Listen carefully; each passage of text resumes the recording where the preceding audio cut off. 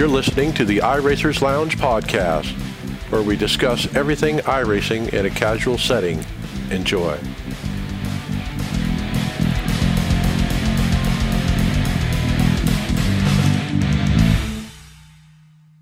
Welcome to the iRacers Lounge. I'm your host, Mike Ellis. iRacers Lounge is a podcast for the iRacer, where we talk all things iRacing in a casual setting. Joining me are the usual characters, Brian McCubbin. Hey guys, how you doing? David Hall. Everybody caught up on your sleep yet? Greg Hectus. Boy, do we got a week here, boys. And welcome back, Tony Rochette. Hey, everybody. All right. Well, it's been a long time since you've been on. We're happy to have you. Well, I needed somebody to come on from the aftermath to invade. Yeah, Tony, the other Tony couldn't make it tonight, so we're glad to have you. Tonight's show, we're talking about a deep dive into the good, bad, and ugly of the 24 Hours of Daytona. A champion is crowned in the World of Outlaws Sprint Car Series, and we prepare for the start of the NASCAR NIS season. GridFinder is growing fast, and that is good news with nearly 1,000 leagues across 10 different sims and almost 200 iRacing leagues. This is the place to find your next league. League owners, get your leagues noticed and your grids filled. Remember, it is free to search and free to post your league. GridFinder is the home of online sim racing leagues. Visit www.grid-finder.com to find that league or to upload your own. GridFinder is the home of online sim racing leagues. And I've noticed, Brian, that we keep changing the number. I think it was 80 when we started this, and now it's 200. Yeah, that's fantastic. So check out GridFinder, man, and you can find the league for just about any need that you have as far as iRacing, as far as your scheduling, what kind of cars you would like to drive. So yeah, check it out. They're a great sponsor, and they provide a great service for anybody looking to join leagues in iRacing.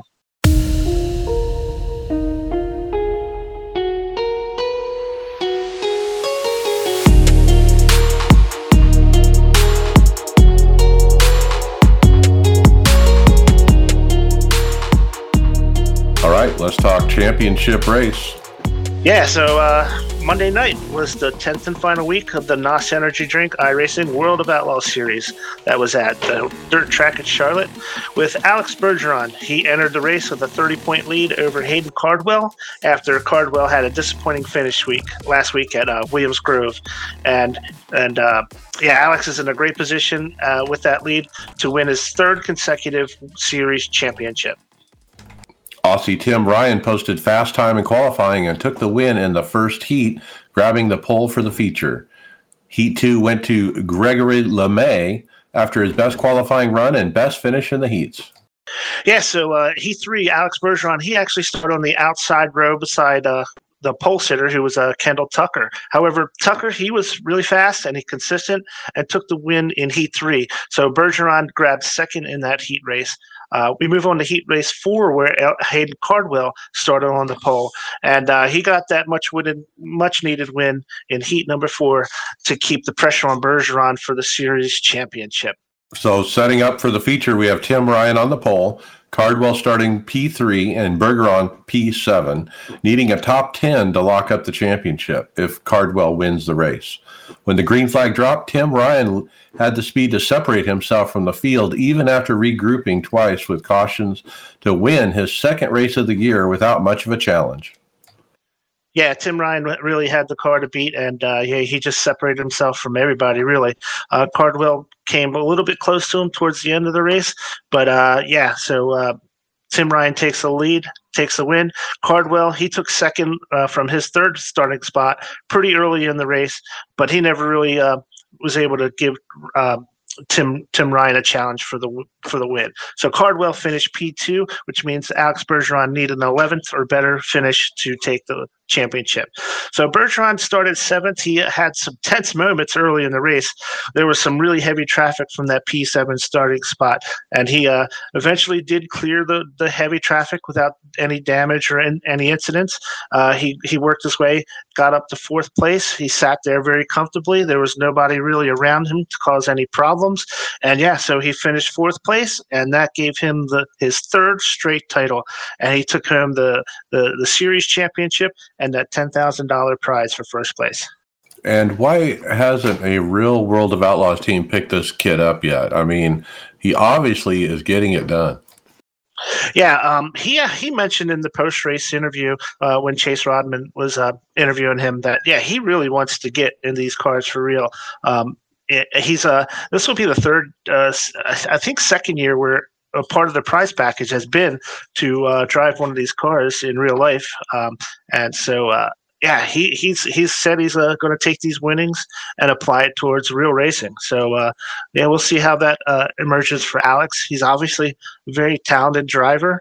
I think it can, from everything we've seen with so many of these sim drivers, this can translate to the real world. And, if somebody picks him up or is able to sponsor him and gets him in the equipment that he's going to need to be fast, I don't see any reason why he can't be a real, a serious contender for making the real world outlaw championship. Only downside is we might lose him in this series, but so what a great season for Alex. Hayden Cardwell also had a fantastic season. Just that 1 week last week that where Cardwell had some issues that really kept us from being an absolute nail biter of a finish to the season. But so congratulations to Alex, Hayden Cardwell, and Kendall Tucker, who actually finished third in points.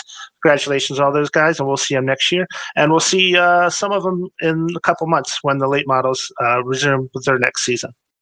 You guys ready for some Coke news? Bring it. Well, we start with William Byron Esports posting a video announcing that the Coke Series champion Nick Ottinger and Logan Clampett are returning to their roster. Well, Logan's new to the roster. Nick is the returning champion. But a big move for Logan Clampett. He left Parker Kligerman Esports or Kligerman Burton Esports. And now over at the reigning champion, William Byron. I think that's a pretty good move for him. Yep. We also heard from Junior Motorsports. Yeah, so it looks like Junior Motorsports isn't going out on a limb and changing drivers this year. It looks like they're retaining the drivers they had last year, and we got Conti and Brad Davies again return for the 2021 season, which is a good signing. They had a great year, and I look forward to seeing how they can do again for Junior. Well, we know Brad Davies isn't going anywhere. He actually works at Junior Motorsports in the shop, so he's definitely going to be there. But Mike Conti, I mean, he had a great run this year, and like you said, they both worked together and had good runs together. So continue on that. What do you think? What do you think it would be like working in the shop if he didn't take him in this season? It could be some tense moments there, I would think, right? Some awkward moments, possibly. Isn't there another Coke driver that runs for or works for Stuart Haas, and he didn't get picked up by Stuart Haas this year? He hasn't been announced yet. I forget his name. Anyway, I'm sure if it ended up being they just couldn't pick him up, they probably did something else to make them feel better. Well, everyone's getting picked up. Yeah. I thought Brad Davies had a kind of a resurgence last year. He was really competitive last year, this is a great team. One of the heavy hitting teams of the season, I believe.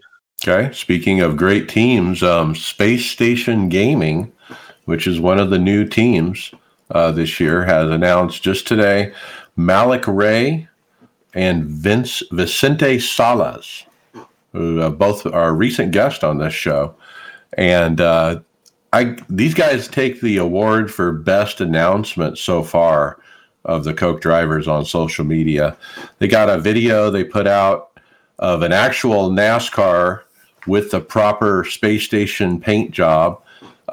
Malik Ray up on the door. It's got his number on the car and so forth. And then same thing with Vicente. It had his name and number, and they got to take their photo basically or video at the side of the car, and it looks really cool. Yeah, that was really cool. Malik Ray was peeling off the sticker that had his name above the window. It was really pretty cool. Cool video, really nice, and the cars themselves are really nice looking cars. I love the paint job. I wonder where they shot that at. One thing I noticed is whenever they showed the Malik Ray shots in the video, it was the right side of the car. And whenever they showed Vicente, it was the left side of the car. So I'm thinking it's the same car with different door numbers on each side, and then they put the driver name different on each side, and they just reused the same car, repurposed the same one. Still pretty awesome, though, to have you be able to go on location and shoot that. We'll have to get Bobby to tell us how much it cost us just to slap that wrap on there. Yeah, I mean, that's a big deal. They're in a big old room, a stage that's all white, and they got the car in there, and obviously the wrap. It looks great. All right, guys, so we're going to go to some more results. This time it's going to be the E-Short Course World Championship Cup. We talked about this last week. It's sponsored by Jim Beaver and Fistful Bourbon. And the winner was Holden Heitritter. He takes the win in that event. And remember, this is going to be broadcasted. This replay is going to be rebroadcasted on CBS Sportsnet on February 14th at 1 o'clock Eastern Time, which it's just about the time the Daytona 500 starts. But still, that's why they make DVRs, right? Yeah, I want to watch it for sure. It looks like it's going to be pretty cool.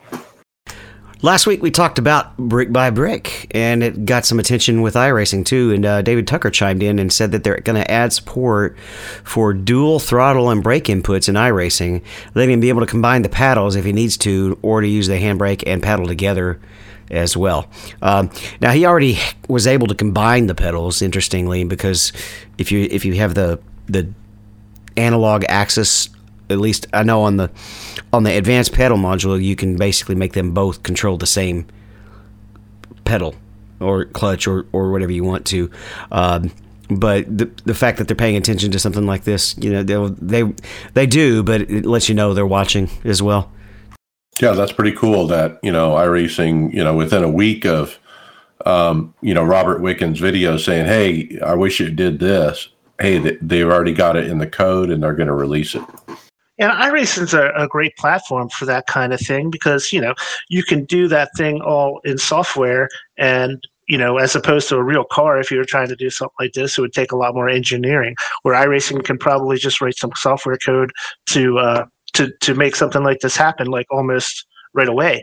And so now Robert Wickens, who broadcasted this video, who's the topic of this video series, so he can check this. He can get this thing working like right away and check it out. Maybe get some input as to how well it works, and maybe make any adjustments to it if they need to. That's a pretty cool thing that is very specific that iRacing can handle without any trouble. Right. Just takes David Tucker an hour or two probably to write some code and do a little testing, and boom, it's done. Next up, somebody on the forums, Robert Perry, was asking, hey, I'm trying to figure out how to spot, but what's the best way to get the right perch, up above where you can see? And so I actually weighed in and told him, and I thought this is a good reminder for our listeners. Hey, get on a camera and then hit Control F12. That opens the camera tool, which then will allow you to use the keys A, S, D, and W, along with Control or Alt or alone. And that will move the camera about. And I usually do like far chase, and then I go up in the air like 20 yards, and I go to the inside of the track about 50 yards. And I'm looking at a side view. And that's usually the best way to spot with the triples, because you can see the cars in front to the left and the cars behind and on the right side, and so forth. Another neat trick to move the camera around, but isn't really great for spotting, is you can hit Control Z and then move your mouse while holding down the mouse buttons and fly around like a bird. See, the other thing that I found, I use this for video editing and stuff too, but I've got myself an Xbox controller that I've mapped all the buttons on that control the cameras, and I can move it around that way, just like I'm driving around the car. I can use the controller that way. So if you have like a spare Xbox controller or something like that, you can map those buttons to anything and move around the world any way you would like with the controller. That's almost like controlling a drone flying around, wouldn't it be? Yeah, that's how you get some of these shots that are being shown in some of these replays and stuff, the way that they video edit it. That's how they're doing it. Like it's so much easier to record something and just use a controller freeform moving around, and you can get like the best shots that way. I'll have to remember that for the next Ladies of iRacing race. Yeah, that's a good point. Yeah. One more tip is use the stationary camera, like pit road camera, and then move that one. Because if you're on the chase, you're following a particular driver. But if you're on the pit road camera, it's stationary, and you can go position yourself up in the stands and be sitting like at the top row, at the center, at the start-finish line or whatever, and stop and be sitting in the stands, and then use the Control Z to turn your head from left to right. Do you think that's cool? Oh, sorry, Brian. No, go ahead. I was just going to say, do you think iRacing should have a default, at least for the ovals side, like a spotter where it goes, the first spotter thing is where they actually stand at the track? That would be cool. Like a camera that's called spotter, right? Yeah, and then what they should do is they should kind of create like a binoculars vision with it. Push a button and it gets zoomed in, or... Yeah, that wouldn't just be handy. That's a really good idea. And that wouldn't be just handy for spotters, but live admins who actually like to call their cautions could use that as well. Yeah. Right, because what I was just thinking real quick was that, when you, as a driver, because my kid was just talking to me about this because he does some racing games on his PlayStation, and he's like, how come you can't watch, drive from behind the car? I was like, well, this is a simulation. You drive the car from inside the seat. That's where you actually see when you're driving. Why can't there be a simulation for spotters to be in the same spot that the spotter would be at the race? And maybe have the option for binoculars and stuff to make it more of a simulation for the spotters as well. Do you think that if you're David's saying there with the admin, do you have to go into a race control inside the building then? And sit behind there. The glass. Well, they usually also have access to a lot of all the camera footage as well as an aerial view. They also have a spotter in all the corners calling out accidents and debris and stuff like that. Well, speaking of, maybe where the spotter told them to stay on the track here. Do you think this next post here was brought up in the forums? John Brown posted a video of someone taking the win on the in the TCR on the outside at Spa on the exit. So on that track, that's just a 1X on the exit there. There's no slowdowns because you used it as an escape route to get around it. It looks like obviously he was being forced off the track and with the way that they were racing there, but I don't know. This always is a gray area. If you use off-track limits, does it consider it a win? It is. I mean, a win is a win is a win. And did he get a black flag for it? No. He was forced off the track, clearly. So that makes it a very gray area. Well, he was doing what he was supposed to be doing, avoiding contact too, right? I mean, he didn't avoid it. He got hit and pushed out. But that's what I'm saying. Like, he was trying to avoid the contact. But there also is another video showing the same driver doing a thing on the corner before that. Egregiously taking the runoff there, which I don't like that one. That one seems a little more risky and not really a legitimate pass. You can't really go out there to make a pass on somebody. Well, maybe they need to have a slowdown for going out there. That one should have a slowdown, and I think they took that away when they did all those other problems, didn't they, David? I was surprised he didn't get a slowdown. When I looked at it, I was like, how did he do that without getting a slowdown? So I'm not sure. But they can protest it and let iRacing figure it out. It doesn't say. Friday. So if you go onto the forums... I think we just lost Brian. He kind of came in and out. Yeah, he cut in and out and then dropped out. So I'll take his topic up and I'll be kind of winging it here. Tyler Hudson has announced that the community-based Season 2 schedules are, and the length of race requests are due or open actually until February 12th. And we have a bunch of links on the show notes. You can check it out at the site. So go on there if you want input on the track choices. Yeah, this is just a sampling of the links. They're basically going to every single series has their own forum, and he posted in each and every one of them. This is just 5 of the however many there are. But yeah, if you want to participate and put in the schedule together, you have to go in there and work as a team, as a community, and provide that input. Every series needs an iRacing Speedway. I was just going to say, does that series have the Carburetor Cup? Is there one in there too for that, so that you can kind of request that next time? No, I don't actually. Now that you say that, I don't think that one is, or series like that. No, but they already did run there. It just wasn't the very next week.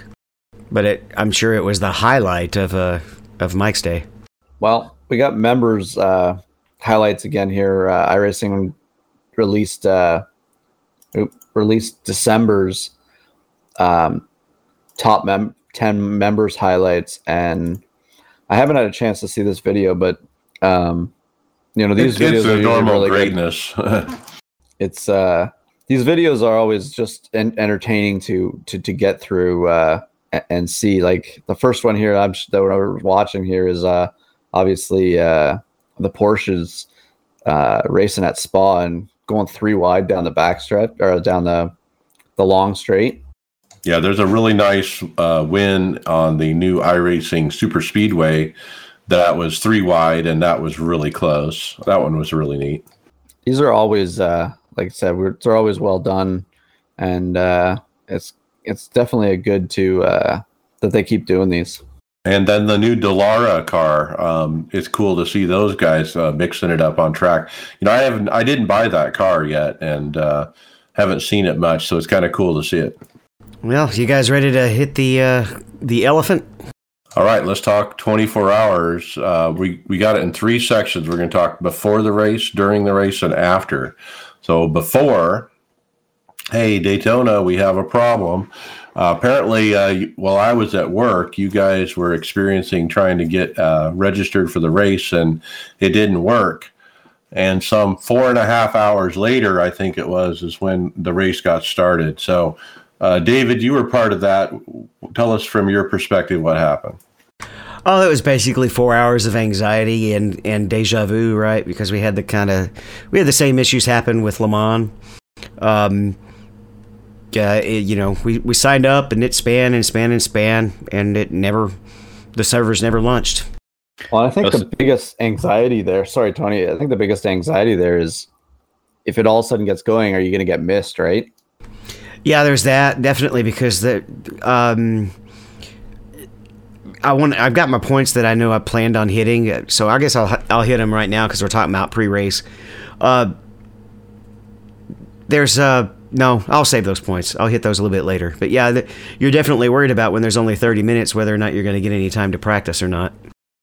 I will say you had anxiety. I was at work and I was on TeamSpeak on my phone and trying to coach David Flowers on the start there, and it like I said, it kept spinning and spinning and spinning, and 4 hours later we're sitting there trying to figure out our schedule, and it luckily ended up working out for us.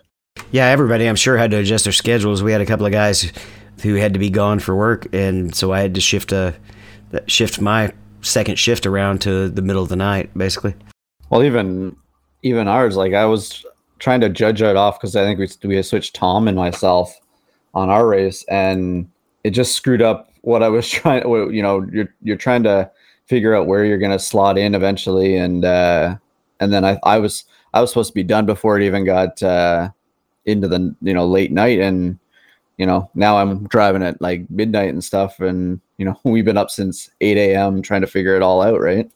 Right, so it makes it a lot longer day. It's not a 24-hour day; it's a 29-hour day.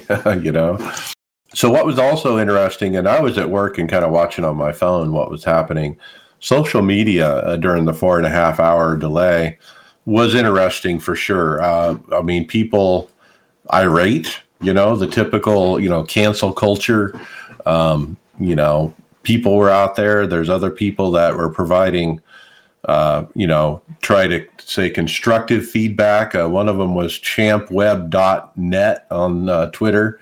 He wrote a long essay almost to Steve Myers, Dale Jr., and even John Henry about what they should do about this. Yeah, he hit that they were pretty displeasured with it, and they suggested that next season be focused on infrastructure and personnel updates instead of new vehicles and track releases. It's not a bad idea. I mean, like you said before, I mean, they have a habit of this happening, it seems like, with the big events, and they really need to get away from that. But I think the biggest issue, I guess, I warned us last week about this could possibly happen. But, the Friday night one didn't have a huge problem because of the amount of people. Obviously, it's the Saturday one that always seems to, that's the one that attracted the most people. So, it was an unexpected amount of splits that was being created, and they just didn't have the stuff. But do you think, I just don't know if you divert some of your resources to try and fix some of these problems, but iRacing's done a hell of a good job over the years trying to get their content and everything out that they do. I don't think you should be deserting that path to change it all of a sudden, because we're going to get what happens when Tony doesn't get stuff for his ovals. You're going to have all these people complaining, oh, now there's no content, and then you're going to lose people too. So what do you do, right? Like you're damned if you do, you're damned if you don't, right? Yeah, nobody will be happy. Yeah, I think we'll talk about some of what they're going to do and what they do later on in the topic. So the next thing is the actual race happened, Brian. Yeah, so one of the first posts that came up was Ty Majeski. So we all know Ty Majeski, the late model driver. He's an excellent late model driver. He posted that on Twitter. He's anticipating the 24-hour race, and also posted a video explaining that his vaunted sim rig, which everybody knows who knows about him. He just races on a laptop computer with an old G27 clamped to a desk. That's the only thing he's ever used. But when he was practicing with it, it was fine. But when he started to get into sessions with a whole lot of people, it was not working for him. So he had to abandon his sim rig, if you want to call it a rig. And luckily his roommate is Derek Kraus, and he has a very nice VRX rig that he used. So that was his backup rig, which kept him racing that day. Another post I found in the forums during the race, it said, from Alexander Gingler from Illinois, he said, I know this was an old post, but someone in my 24 hours had a hot mic and got arrested for breaking into an office complex in his apartment building for internet since his didn't work. Once his mic got stepped over and we couldn't hear him anymore, his teammate kept us informed. This is like that van stuff that we were talking about when the guy was in his van racing and, he can't hear the cops. So it's like, what are these things that go on when we're racing? What kind of felony will you commit to run the 24 hours of Daytona? Good point. Oh, that's funny. There might be a good title idea too. Well, I know Casey Kerwin might have wanted to commit a felony after what happened to him. So I think he was a victim of a felony there. So Casey posted on Twitter here, or on Twitter here. I guess actually it was Jimmy Broadbent posted it, but he got absolutely destroyed by a car. I guess it obviously got off into the grass, and I can't remember what that turn's name is, but you just have nowhere to go. You're turning in, and that car is coming through the grass, and they're not stopping. They're pretty. You're pretty done. I think they're on the same team, but that ended their day because they really got nailed. I say it looked like something happened in our split. Anytime one of those prototypes gets hit in the side, that's usually the worst damage because it just won't get fixed. You take if your wing or front clip gets messed up, they can actually just swap those out, and you're right back to new. Some other post-race notables: Beast Racing team owner Drew Adamson, who is also a recent guest, celebrated his team win with the Beast Racing drivers Brock Hopkins, Ellis Davis, Payne Faust, and Jack Wells. They won. Cool for Drew. Nice paint job on that car too.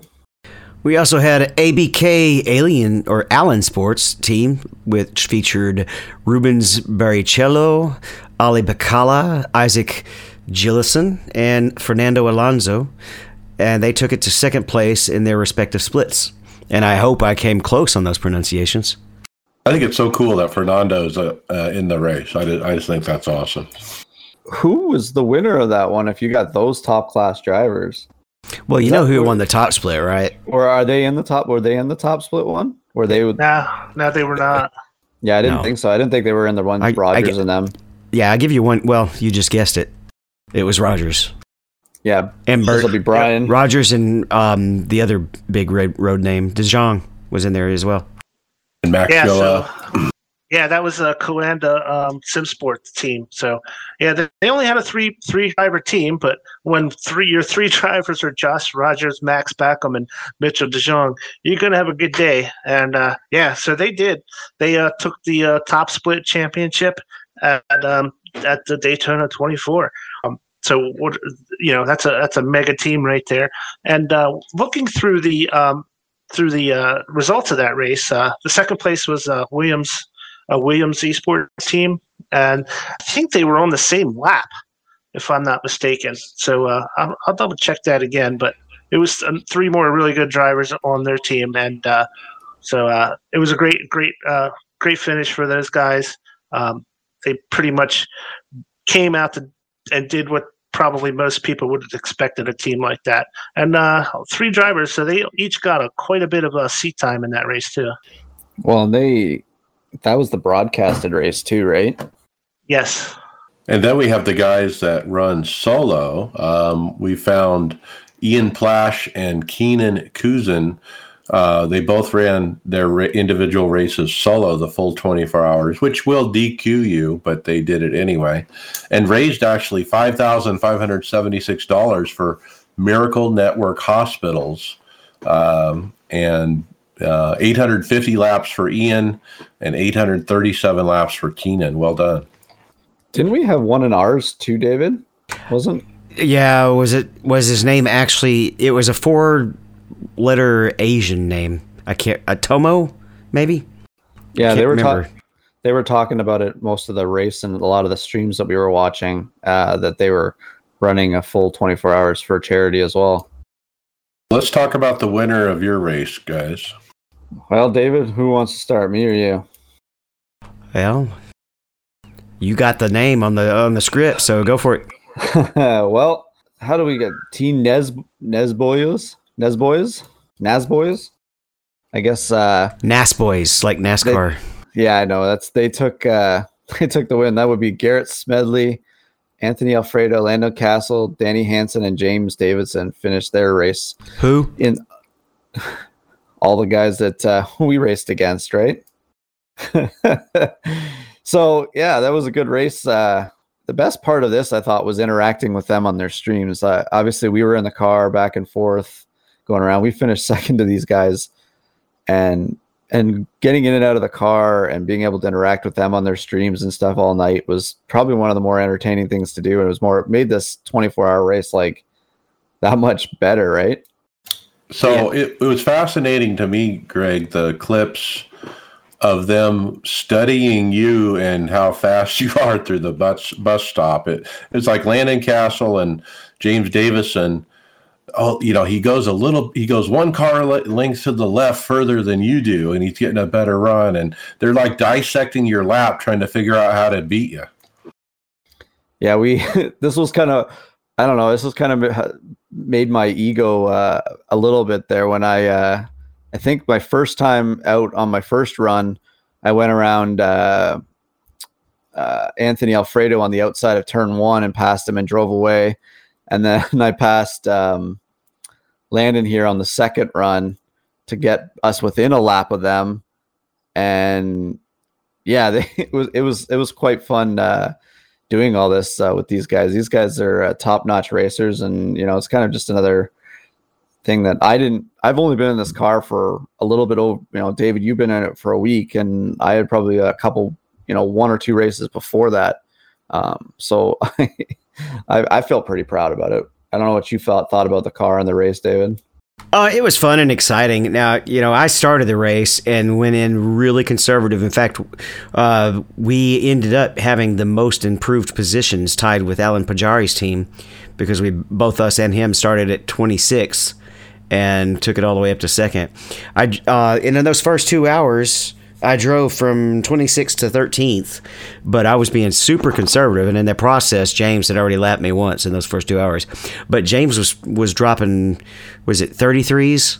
While the rest of us were turning 34s and 35s. He was just, James Davison knows the track, and that car is probably doesn't feel that different from an Indy car.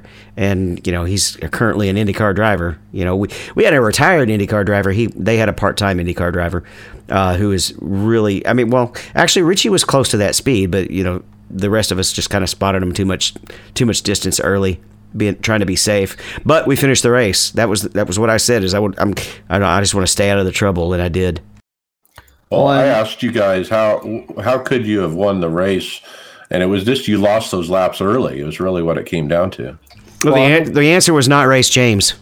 Well, yeah. If the worst part is and David, I have to commend David on the first part of that race, because the hardest part of that race is to start it and make sure you get through it and have a car for the next driver to get 2 or 3 hours in and let some of the people weed themselves out of the race and get into a rhythm and just drive. And David did a great job on that first lap and a half, avoiding a bunch of chaos. And, I think David ran like a 2-minute lap on the first lap. And, when he's running a 1:32, we already lost 30 seconds in the first lap, and it's really hard to get back from that. But, if we started up further, who knows? We might have not had a car to even do this racing. So, David took it up to 13th in the first run, and then Tom hopped in the car. I think Tom got it up to 7th, and then I hopped in, and I just was outside. I think I was catching the second place. I was in 3rd, and then Tom brought it into 2nd, and then I think we stayed 2nd for most of the rest of that night, 2nd to 3rd, and then we were, me, David, and Tom took the first half of the race. The first 12 hours we took up, and then the second 12 hours was our other 3 drivers, Richie Hearn, Chris, what's Chris' last name? Regan, I think. And I don't know. I don't know Michael's last name. And another Michael. Anyways, sorry about that, Michael. But anyways, they did a great job in the middle of the night and brought it home. We stayed 2nd. We were 3 laps ahead of the 3rd place guy. We were, I brought us within a lap at one point, and then we got 2 laps down after we driver changes and split and just shift change in the middle of the night. But man, it was, it was bad. Like, I was in some of these streams too. Like, I kept telling Landon Castle on the stream, we're coming for you guys and all that stuff. It was quite funny to just, give a shout out to them and just interact with them, because they all had their streams up. And David had his up. I wish I would have had mine going, because that's probably the best run I would have done to have. But I'll take a P2 in a race that it didn't look like we were going to get off in the morning there at all. Okay, so let's talk about the fun car. Tony, tell us how that car started off, and we ended up P20 at the end of the day. Well, about a week before, I was actually going to start off the race. Then I realized, I got to work Saturday. So we unanimously decided to throw in the road ringer David Flowers. Our split, we're lower split. So how'd that go, Brian? I know you were watching. Yeah, I was watching David and his first stint, and we had a little troubles early. We had quite a few incidents off tracks and stuff like that to kind of set us back a little bit until David got his feet underneath him, basically. So once he got through an hour of his first stint, and he had an emergency that he had to leave after that first hour, which kind of threw his schedule off again, because he was supposed to go 2 hours for the first stint. So after his stint, Tony Groves took over him. An hour earlier, he was ready to go, thank goodness. So he was ready to take over an hour earlier and did his stint. And he did fairly well, too. So we didn't have a terrible start. We didn't fire anything, so we started at the back of the field.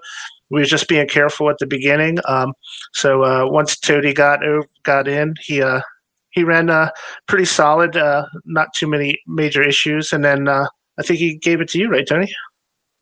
I think so, yeah. But I just want to say that all the guys that on the fun team that never raced a 24-hour race before did really, really well.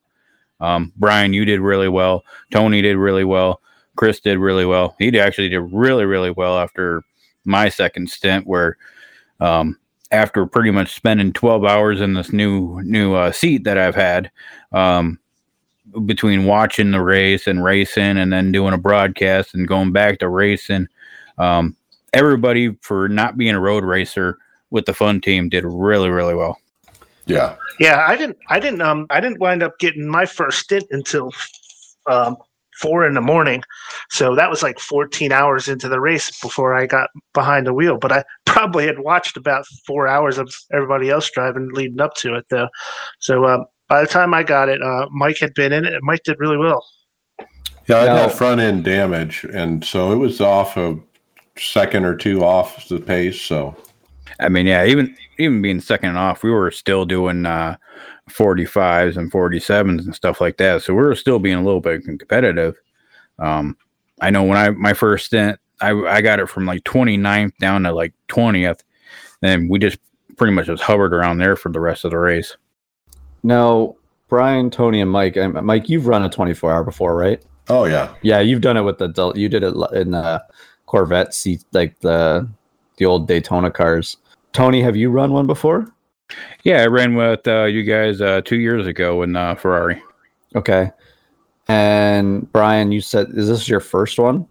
Yeah, I haven't even owned a GTE or LMP2 car until probably about a month ago, and I really didn't even get into the cockpit and really start practicing till about a week before the race. So my goal was just to learn the track, learn the car, and be as safe as I could possibly be, I guess. And I didn't do too bad, I think, considering.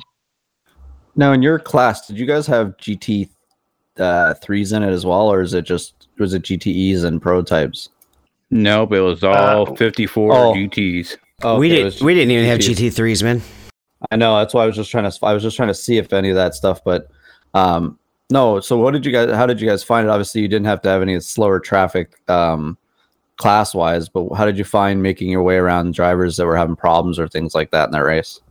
You just had to watch for it. I mean, like Tony Groves, he had a video I saw where he was going into the bus stop, and the guy was parked like literally sideways across the bus stop, and there was nowhere to go, and he kind of T-boned him.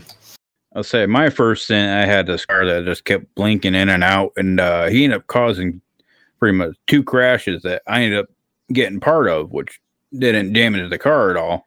I got lucky, but other than that, faster cars I let by with no issues, and slower cars they let me by, and it wasn't too bad.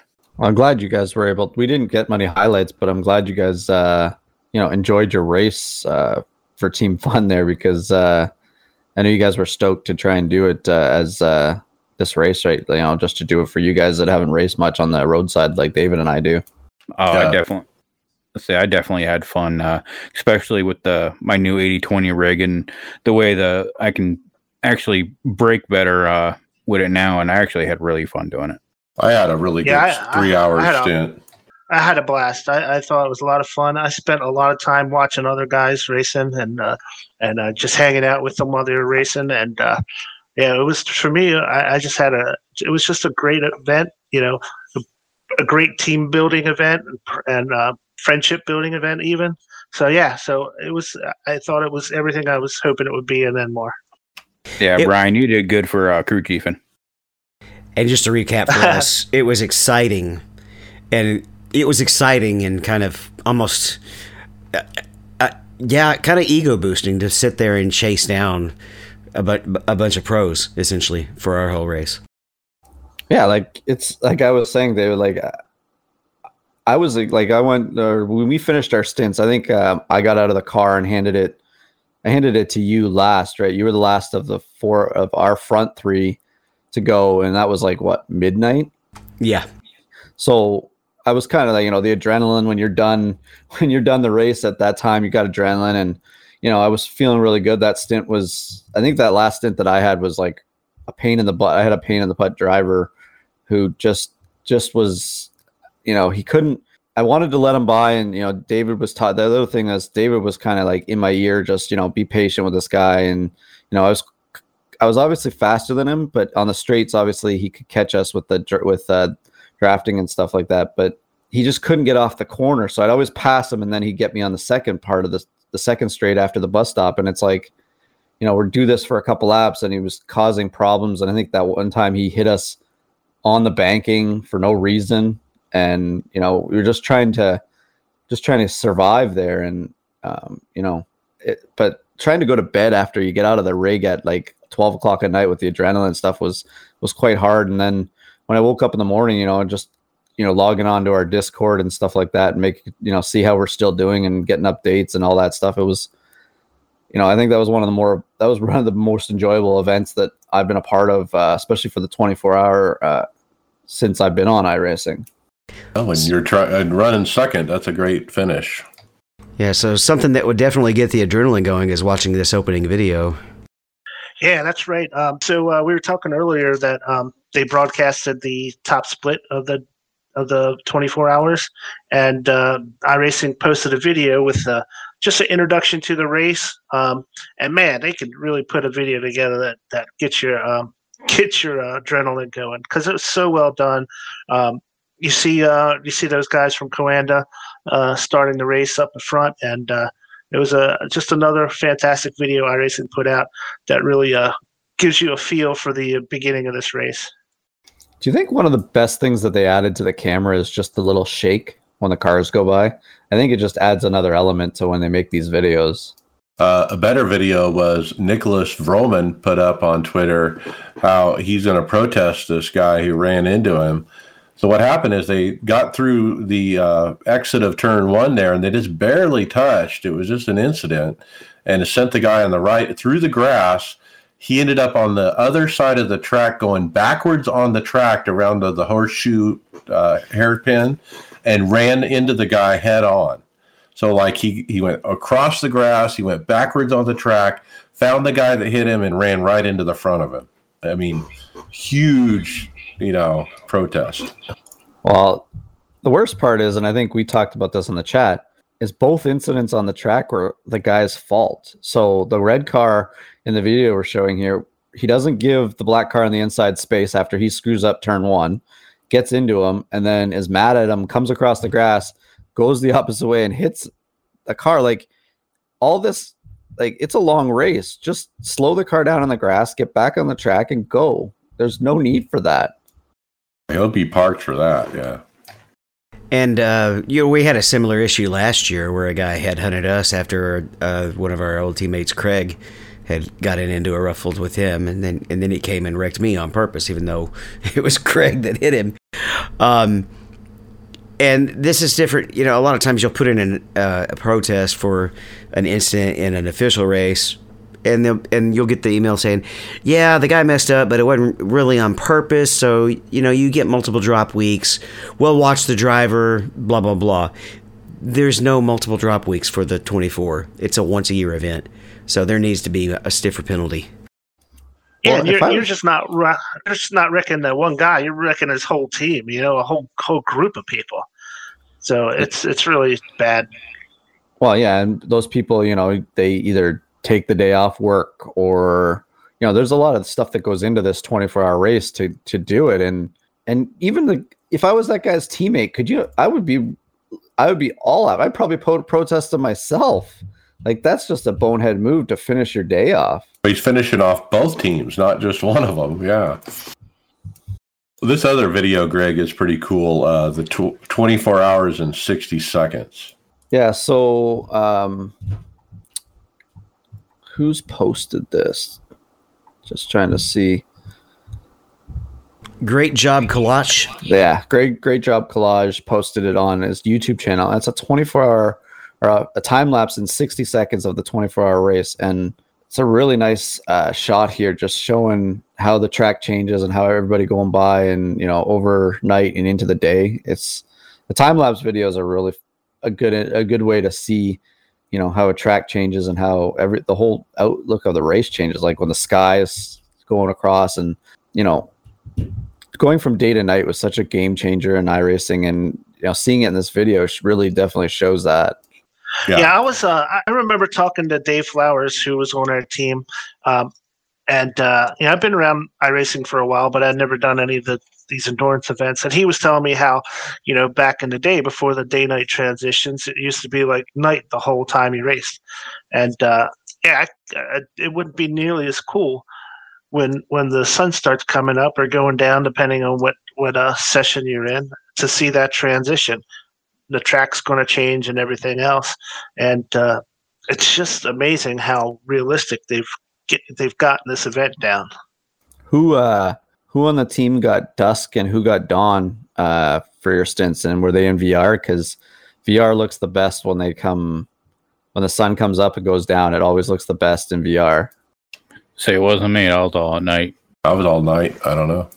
I got the morning. I did get the morning. I got the sunrise, so that was pretty cool. The best view anywhere in the sim, I think, with VR is a cloudy or overcast day at Sebring at sunset. The turn's called sunset. You're coming down the home stretch, and the clouds are just orange coming at you and then fading into gray, and that's the best scenery in the entire service. So how about the closest finish in the race, Brian? Yeah, so imagine racing 24 hours and it coming down to a last, the last lap pass, two cars side by side. iRacing posted this video of what had to be the closest finish of the entire event, where Tim Grieven chased down the leader and they just finished side by side in the BMW. And wow. It's hard to imagine after that long of a time that two cars can be that close. I mean, I know our race, the winner won by like 10 laps, so this is quite a close finish compared to probably a lot of the splits that were out there. Now, Brian, also take into fact there is, they have a minimum of 2 drivers to 6, up to 4 to 6 drivers. To have everything equal out after 24 hours, when you go between, you could have up to 12 different drivers in those 2 cars, and to have it equal out after 24 hours is amazing.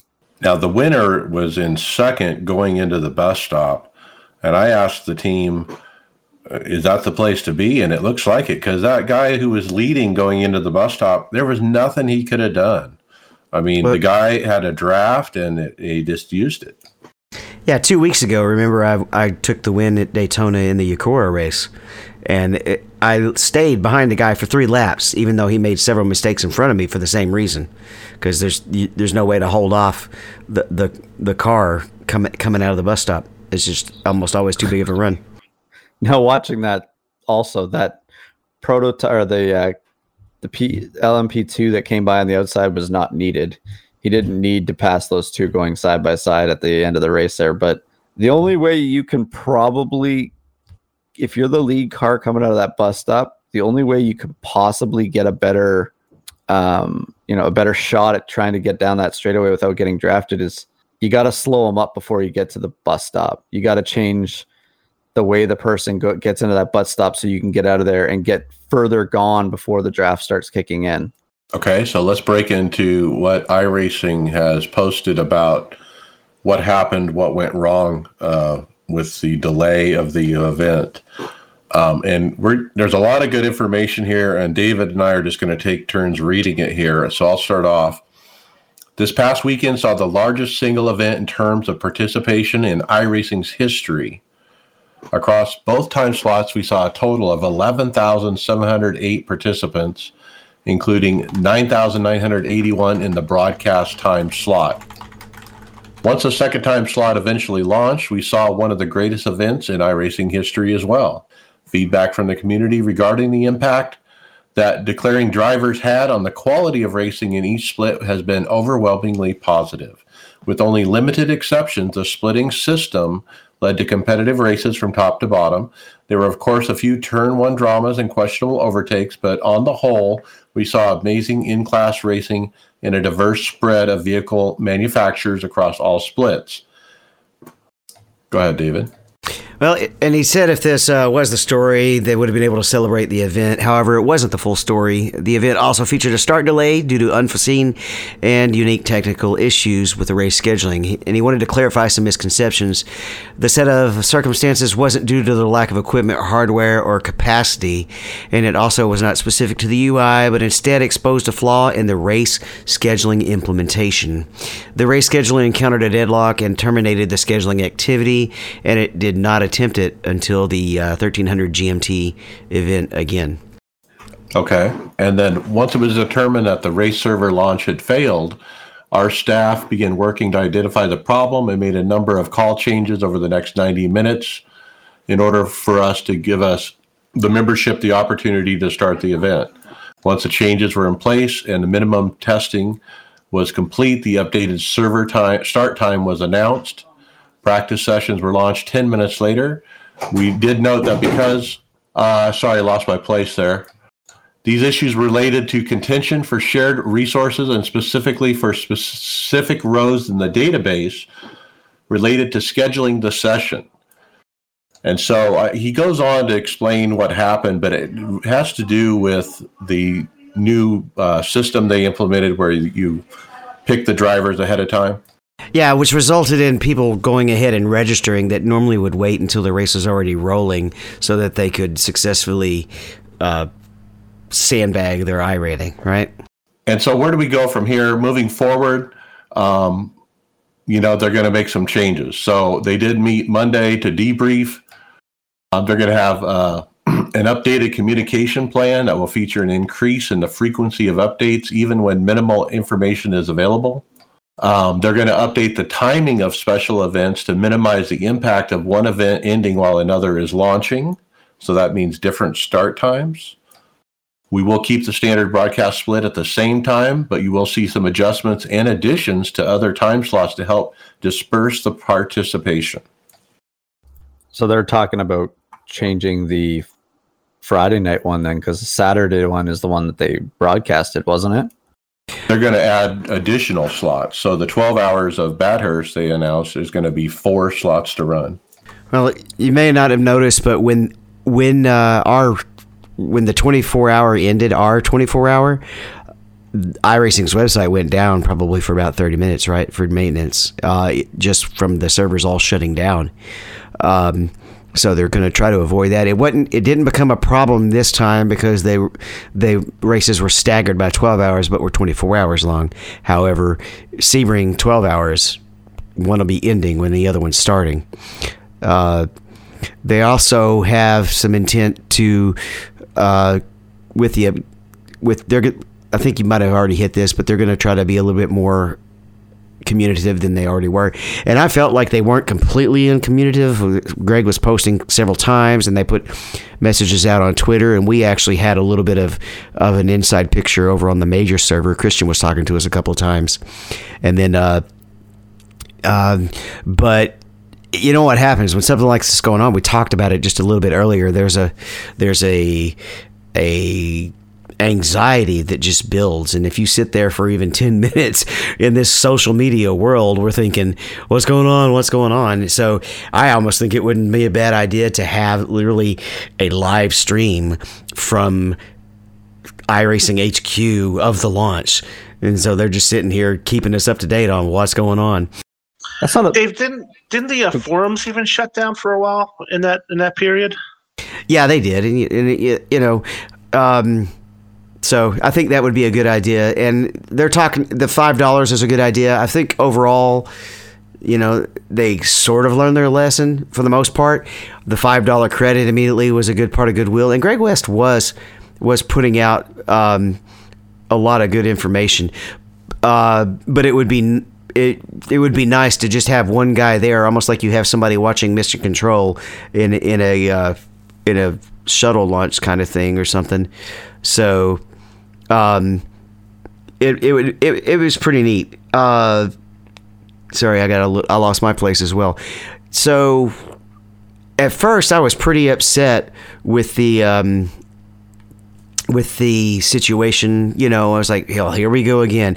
But we saw the roster, the information, and it was pretty mind-boggling how much more of an increase in people there was. Right, so it went from, on that split, being 6,000 people 2,000 people to 6,000 people, and that was pretty mind blowing. And even though it wasn't a infrastructure issue, it when you get that kind of numbers, it's going to find a bug that might be hidden beforehand. The only concern I had, even after I saw that number, I was like, okay, I'll cut them a little bit of a break. But there were two lessons that they forgot from last year. One, we ran multiple splits at Spa because of the problem with Le Mans. Two, why go back to 30-minute warm-up when they learned they need to go to a 1-hour warm-up?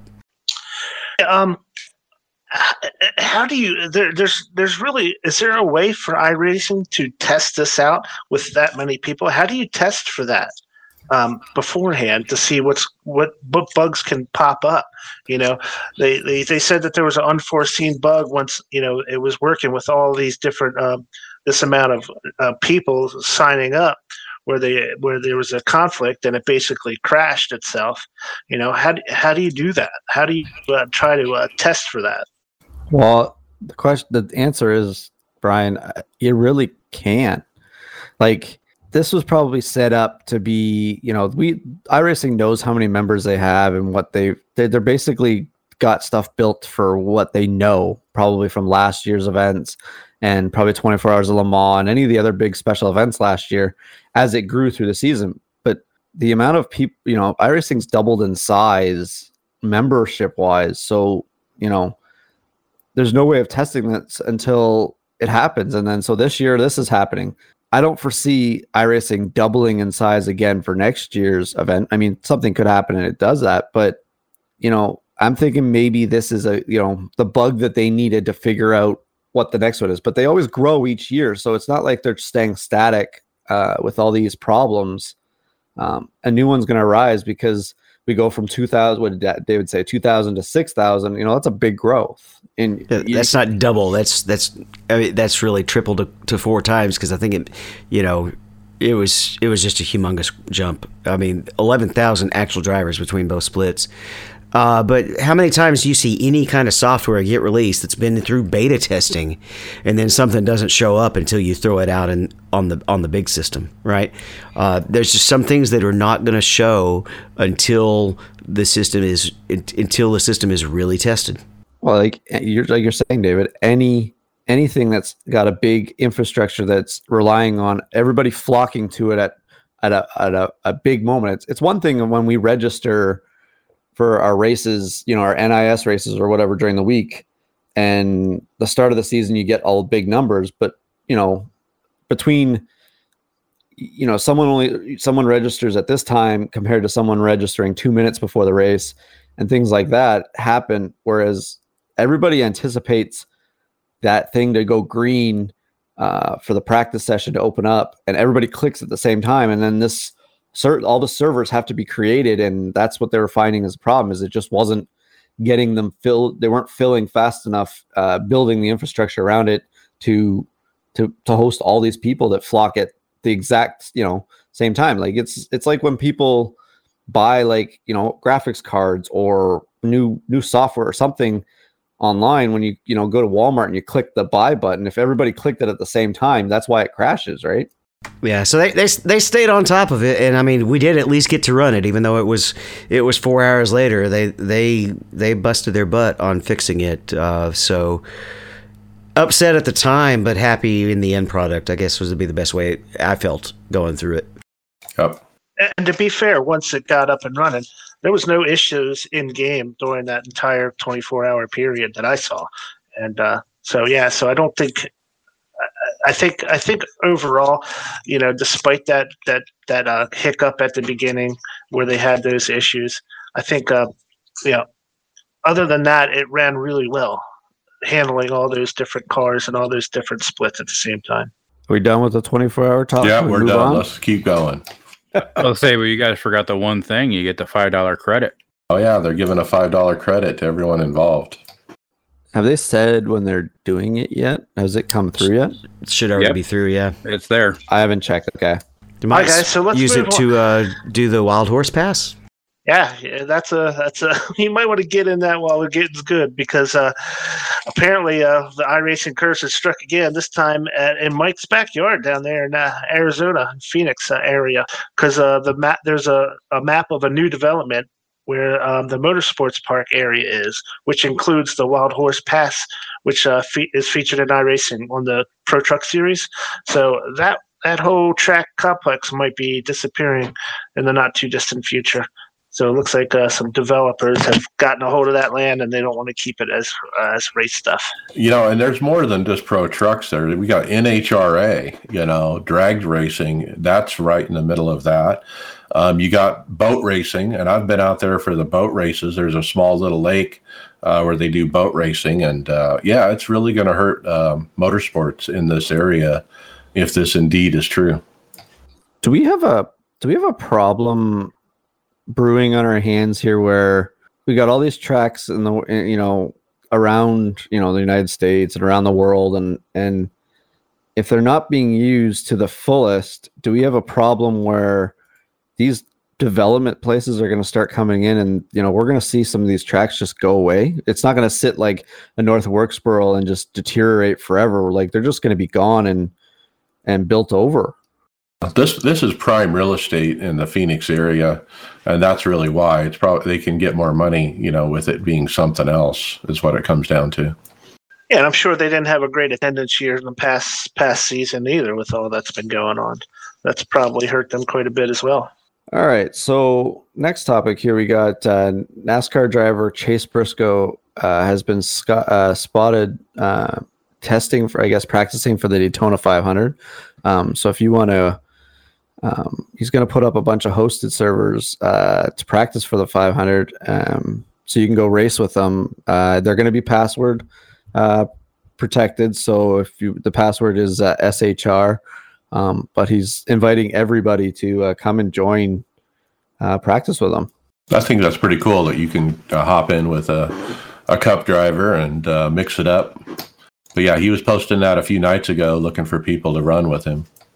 Well, and he's if I don't, I really like Chase Briscoe here is up and coming driver.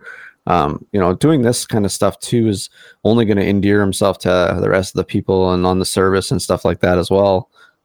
Because he's also participated in a lot of their, when they were doing the Daytona stuff, he helped out with that, with the road course, and he seems to be pretty helpful when it comes to doing things on iRacing, and now he's just doing his own thing off the side here, and it's just goodwill to it's a person to cheer for. He's a good driver, and it endears you to your fans, right? And next up, we have drivers Landon Castle and Parker Kligerman throwing together another event. we haven't had Parker on, but we've had Landon on. And we got to chase him down this weekend. But this next event is going to be their next special event. It's a $25 entry fee, and if they're expecting about a $15,000 purse, and it's going to be a 3-week event, and it's going to be the COT car at Daytona. And I've run this combo before, and it's a pretty white knuckled situation. It's pretty fun. So they'll be holding it over three weeks, and there's details on this tweet on the website if you go to iRacersLounge.com. Looks like a fun race. They have a lot of heavy hitters in there. I know Elliott Sadler said he signed up. Talking about heavy hitters, Monday night I watched the Podium Esports broadcast of Monday Night Racing League. And they brought on Adam Alexander, Larry McReynolds, and Darrell Waltrip to call the event, and boy, I was grinning from ear to ear listening to these guys. Just on my phone, I wasn't really paying attention to the race, but just to hear the banter back and forth, to hear them talk about tire fall off, and these boys are setting up for this, and pull those belts tight, and boy, it was fun. It was entertaining, but at the same time, you could tell that they didn't know some of the intricacies of the current car and service. Because there was a couple times I heard Larry make strategic predictions that were actually a little off. Right. Like, I think there was one thing he was talking about being penalized for speeding on pit road. And he misspoke a little bit from the way that iRacing does it. Because if you speed before your stop, it'll hold you. But if you speed after your stop, then you have to, do a penalty. So, yeah, and on the final run, right? Most of them, especially there's tire fall off at Miami. It's not Darlington, but it's definitely not Charlotte, where the tires don't fade. There's tire fall off, and he thought everybody would run their fuel tanks out instead of splitting the stint in half. And I called him out on that while I was running a race. That no, that's not right. Most of them will short pit, and they did.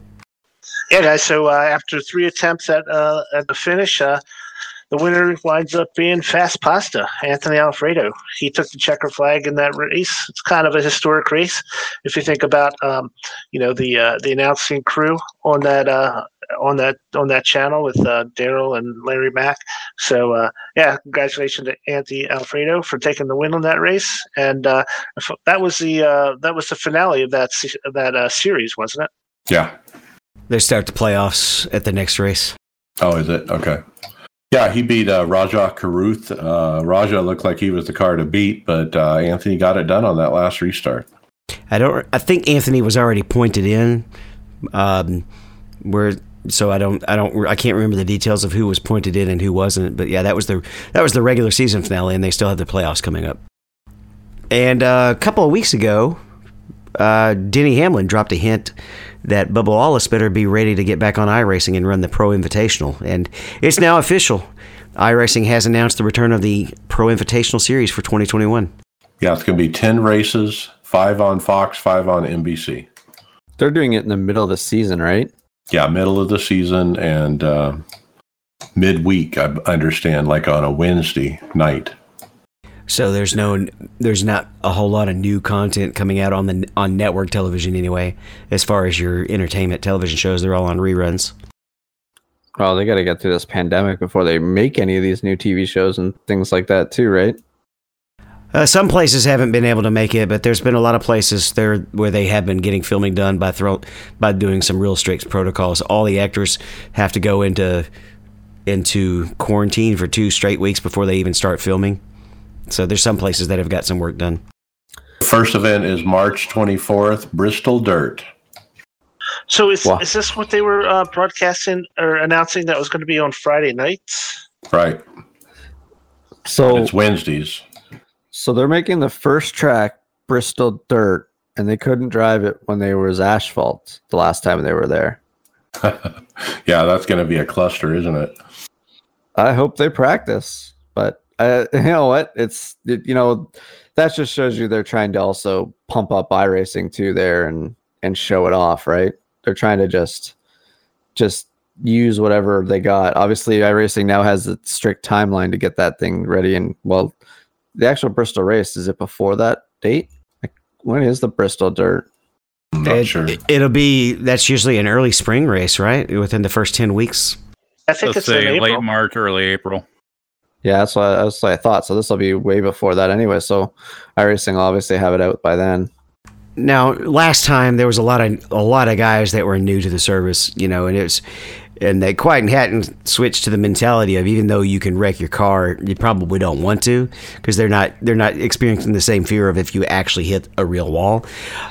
They really just need to get that fast repair out of there, especially 2. Well, and they all learn. Obviously, this offseason, they've learned a lot of valuable lessons through the iRacing service with talking and driving wise. So let's just hope that obviously all these guys are going to be, have the service now too. So, they might be testing more. They might be on here more, things like that since then, because a lot of those guys jumped in early too, right? Like right when, they had to jump in and race the week that they started racing on iRacing, like Jimmy Johnson did and stuff like that. I'll say for the Bristol Dirt, watch out for the King of Bristol, Rowdy, to win. Yeah, well, you got to go through probably Kyle Larson first. So June 2nd, it says track to be determined. I think Tom Dreiling was speculating he thinks it'll be Nashville. Yeah, they're probably got that bookmark like that because they're probably got to try and get out and get scanned, right? I don't know if they probably don't have it scanned yet, and to get there and get it done probably once it warms up. It's probably warmer there. It doesn't snow there, does it? No. Usually once or twice a year, maybe 3 times. So maybe they just wait till it warms up in the spring and they do it quickly. Anyways, let's click on here to the 12 Hours of Bathurst. Is Greg West announced that's the next event here it's in February from the 26th to the 28th. And then went to 4 slots instead of 2. Yeah, so these are all going to be in GMT time. So Friday night at 10 o'clock, Saturday at 7 o'clock, Saturday at noon, and Saturday at 4 o'clock time, Greenwich Mean Time. So it's at Mount Panorama. So David's favorite track. You only need a licensed Deep 4.0 road for it. Obviously, it's a 12-hour race. Looks like a stop and go penalty is limited to 50 incidents, and every 20 thereafter is a pass through. It's all GTE or GT3 cars, so the Audi R8, BMW M4, Ferrari 488, the 4GT, the new Lambo, the McLaren, and the Mercedes. The balance of power, they're saying here, will be evaluated and announced prior to the week of the event. So look forward to that update the week before that. All right. Next, we have a video about the Ferrari GT Challenge, one of my favorite series. None other than Fernando Alonso chasing down Tony Kanaan on the final lap to win the race at the Daytona road course. It was just like the other video we were talking about where he was second going through the bus stop. He got the draft off Tony Kanaan, and Alonso edged him out at the line. So pretty cool to see some open wheel stars duking it out in my favorite series as far as road goes, Ferrari GT Challenge. But like you were saying, it proves that you want to be that second car coming out of the bus stop and make sure you're close, and then you can definitely just use the draft to go on by. And unlike plate racing, you can't throw a block there. In road racing, it's against the culture. If you make a move after the other person's already moved, it's a violation of the sporting code. Yeah, it's bad form. And if I was there, I would either make another move or just go ahead and turn you. Honesty. So here's some interesting reporting from NASCAR insider Bob Hockeris posted that NASCAR is going to use the low downforce, high horsepower package for the Busch Class and the Daytona road course this season. So last year, if you guys remember, they actually used the high downforce package for the Daytona road race when they wedged that into the schedule after all the changes that were going on. But this year they're going back to the low downforce with the extra horsepower. So it's going to change up the way that track runs, and I'm assuming they'll do the same thing in iRacing. Now, I remember when NIS was at the Daytona road course, I had a little difficulty keeping that thing underneath of me because all the, just because the NASCAR, the stock car in general, has such a lot of torque at that low end, when you're first gear coming out of some of these tight turns. I had a little trouble keeping it underneath me, so it's not going to make it any easier with the extra horsepower and less downforce. So I'll need to practice that quite a bit before that comes up on the NIS schedule. All I can say is, I'm salivating at this. I can't. Low downforce is going to be even better for me for this race. Well, they gave it to us 6 days after Bob announced it. We get it in the patch that was today. Yeah, there was a patch that was released. Was this the one that was released this morning? Yeah. Okay, yeah. And here's the notes for it. They made some changes to the 3D model viewer, some fixes to the replay situation changing. You can read the details on that if you'd like. several changes to the cars. They apparently accidentally took the power steering assist, steering ratio stuff out of the Dallara, and they put that back in out of the 217. They've added setups for the IR18. They put a balance of power adjustment into the Ferrari, increasing its downforce. That's interesting because one of my guys that I run some of the LMP1 stuffs was talking about how the 488 seems to be the best car at the Norderskleif track. What do we got here? Some changes on the Cup cars. Yeah, that's the low downforce for Daytona. And then it looks like they added some strength, or sorry, they reduced the strength of the draft for the truck series at Daytona too. Yeah, there was a lot of people saying it was nerfed, and they obviously made an adjustment there. And they're talking, I don't know if this note is directly related to that package or is just the overall car, but the downforce has been reduced and engine cooling has been increased. The other thing I'm looking at here, David, do you think this balance of power adjustments is going to affect us this week at the M-Tech with the 488 GTE? Well, more downforce at Road Atlanta will be nice, but we'll probably have to adjust the set. Okay. I once accidentally ran the Daytona, when IMSA was at Daytona, I once accidentally loaded my Road Atlanta set that I still had in there because I knew we had that race coming up. You talk about being a parachute with a difference in the wing setting. That pretty well covers the patch 4 notes. So who likes free setups? I think we do. We've used a lot of those over the time, or kind of a paid setup. Some of them we get, but Freddie Allwood has thrown up some free setups on the forums, linking to his Discord, so you can get them off of there. Obviously, this is in the new buy and sell area for under title free setups. So go there and click to his Discord and get setups for some of the cars he's offering. Yeah, road cars only is what I saw, and it wasn't a lot because he just started it. And but he looks like there's more than one person putting up sets. So yeah, check it out. All right, so we have Chad Irvin.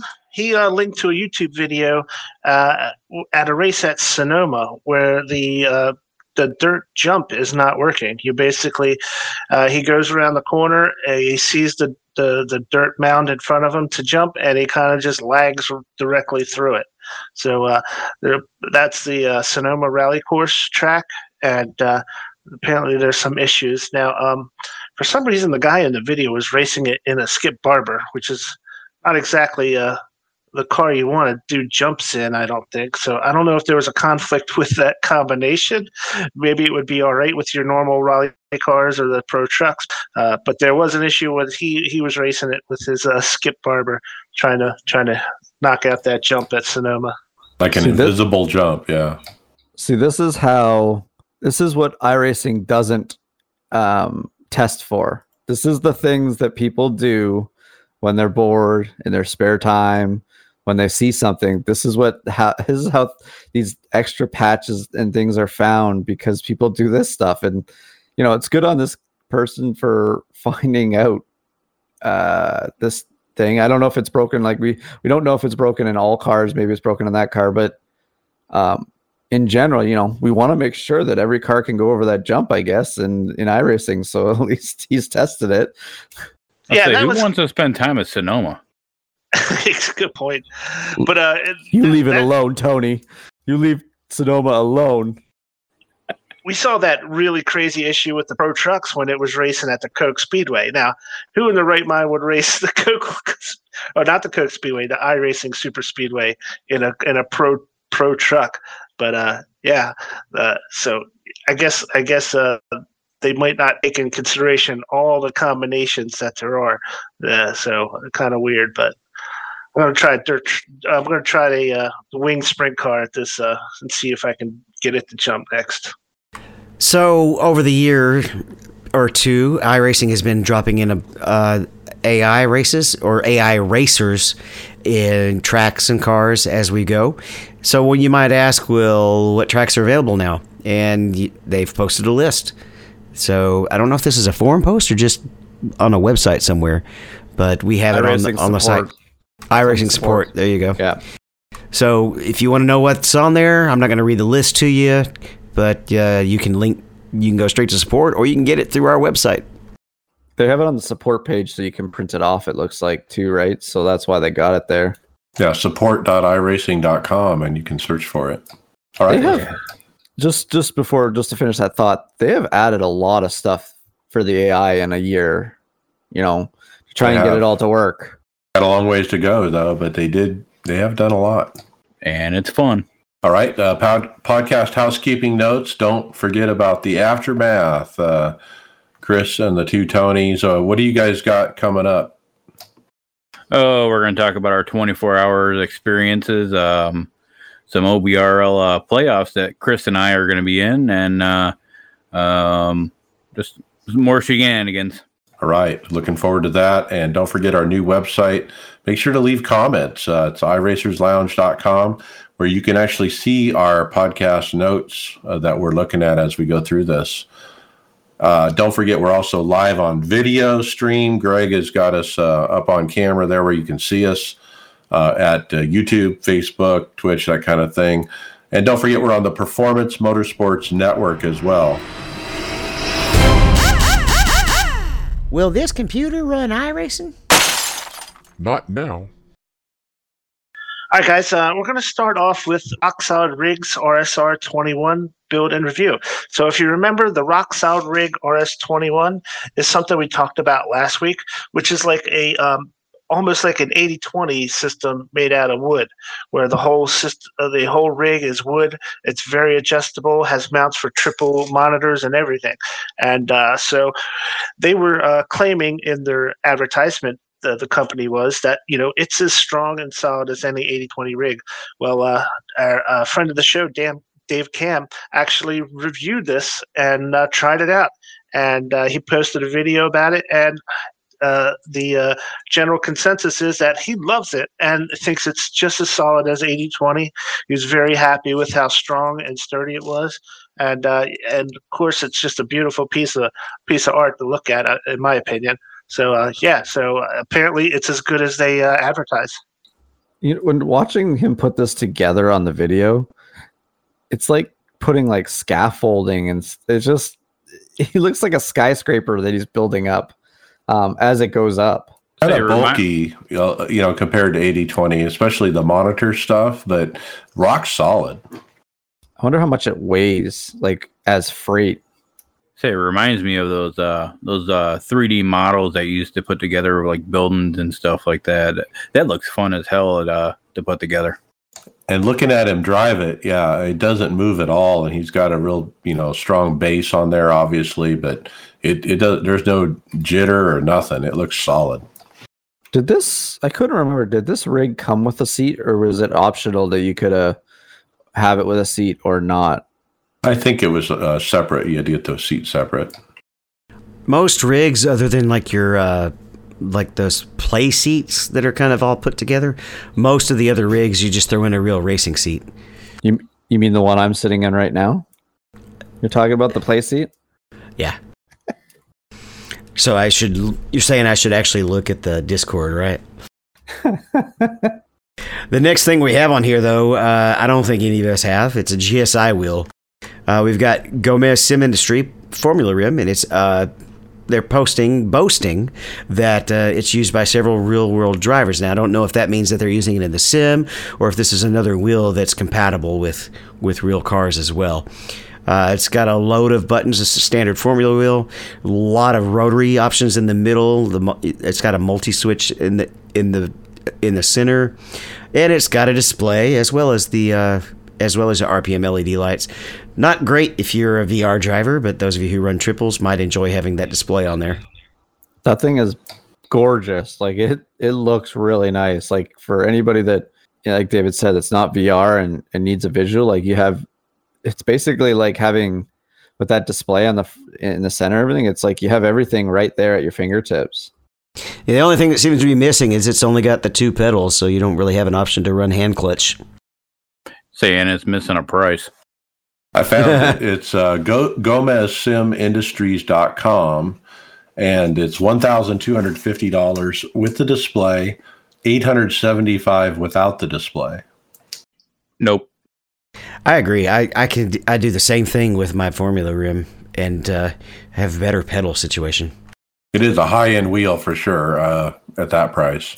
Speaking of high end, looks like a popular streamer reviewer here, Linus Tech Tips, showed on the YouTube channel the 24 gigabyte VRAM GeForce 390 on triples, but in 4K. He tested it out to try and run 4K on all three at the same time. Like this card is, I'm not really a huge guy on tech about the cards and knowing all of what's needed about it, but if you can get 4K for some of the stuff that he's, trying to run with on it, that's impressive with that card.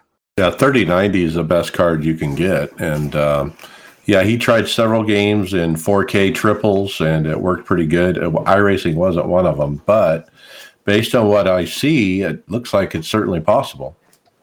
Well, he is playing, it looks like he was playing Forza or Dirt or something on there at the end there. I can't see what it is, but that would be just as intensive as iRacing would be on it. Pretty freaking cool. I can't wait for somebody to try that in iRacing. Next up, we have some new pedals, at least new to us. It's called Simtrex, SIMTRECS.com. And they have some nice looking pedals here. They call them professional grade, price 1,175 euros in the European Union. Outside the European Union, 925 euros. That's without the base plate. The base plate's another 175. But these do look high end. They don't look to be hydraulic though. But what do you guys think? Watching the one video here, it looks there's a lot of customability into the brake, and it obviously all comes as a kit, it looks like too, right? Like you get everything, different, the little pucks that go inside to create more pressure on the brake pedal and stuff. You get all that stuff included with the package, it looks like. Ultra adjustable as far as angle, depth, everything is adjustable. And there's a lot of holes in everything where, and they show a lot of different detail of how you can move these things about. It has some really heavy-duty software where you can adjust how the pedals behave as well. So it does say on the brake unit, hydraulic damping to simulate the real car's hydraulic brake system. We use dampers. The resistance are stepless adjustable to help find the perfect pedal feeling. You could spend, looking at this video, you could spend probably a good week of time trying to figure out the right feel that you're going to want to get out of all the stuff that's included in this kit. And then how do you know what you're missing, or how do you know if you've made it worse just because you're not used to it? That's what I always get nervous about playing with any kind of software adjustments on the pedals. So the forum post that came with this, some people are saying they're kind of expensive for what you're getting, but I mean, these look like a good Heiskenveld kind of replacement. Seems like we're just talking about pasta a lot this week. It's making me hungry.